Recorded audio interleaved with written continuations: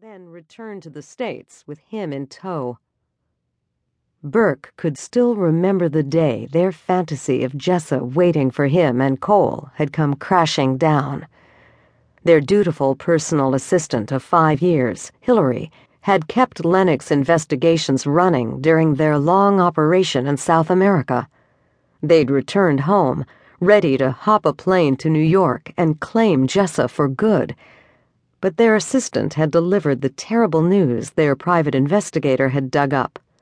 Jessa was married. He winced at the memory and tried to console himself with the knowledge that he'd given Hillary an extra holiday bonus to atone for their bad behavior that day. "He doesn't take good care of her," Burke muttered, wishing he could take something apart with his bare hands. God, he knew he had no right to be, but he was really fucking bitter that she'd married someone else. "He doesn't even shovel the damn walkway. She could break her leg just trying to get her mail," which she clearly retrieved as soon as the storm let up. Burke's gaze tracked the dainty footsteps in the snow directly to the mailbox, then back to the front door. It was so damn cold those footprints had frozen in the powder. It hadn't been cold in South America.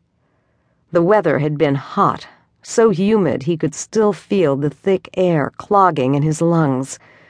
The chill of the Virginia night should have been a welcome change.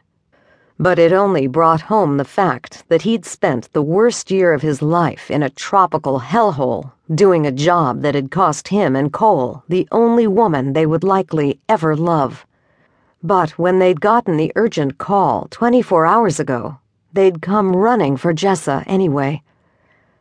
Last winter, as their case had led them to South America and they'd realized just how deep undercover they would have to go, they had left behind a phone number for Jessa to contact them in case she needed anything. While abroad, they'd left that phone with their friend and sometimes employer, Dex James of Black Oak Oil, along with instructions to keep it charged and to contact them immediately if Jessa called. Dex owed them a couple of big-time favors, and it seemed more appropriate to task the man experienced with security and menage relationships than their assistant. The poor woman had enough to keep up with in their absence. God, he hadn't expected to survive the op in South America. In fact, neither one of them really had thought they would make it. In the back of his head, Burke had hoped that Jessa would reach out to them. But she hadn't called. Finally, nearly a year after they'd last seen her, she'd sent a simple text, which Dex had relayed. "Please, I need to see you, as soon as possible." Burke had instructed Dex to call and find out what she needed, but she hadn't answered. She hadn't replied to a text back either. 3 planes, thousands of miles, and not a wink of sleep later, they stood outside her house, wondering what the hell was going on. If she needed help, why wasn't she turning to her husband? Unless he was the problem. Had Jessa brought home a man who hurt her, who scared her so much she would reach out to 2 men who had left her so abruptly after a few brief days of heaven? There's no way to know until we find her and ask. God, he'd faced down some of the most dangerous men in the world, but one sweet-faced 5'3" woman had him trembling. Perhaps because that sweet-faced woman held way more in her hands than his life. She still held his goddamned heart.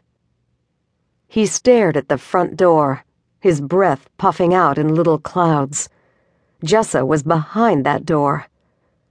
She'd built a whole new life for herself while they'd worked that op. She'd left New York and her school, found someone new.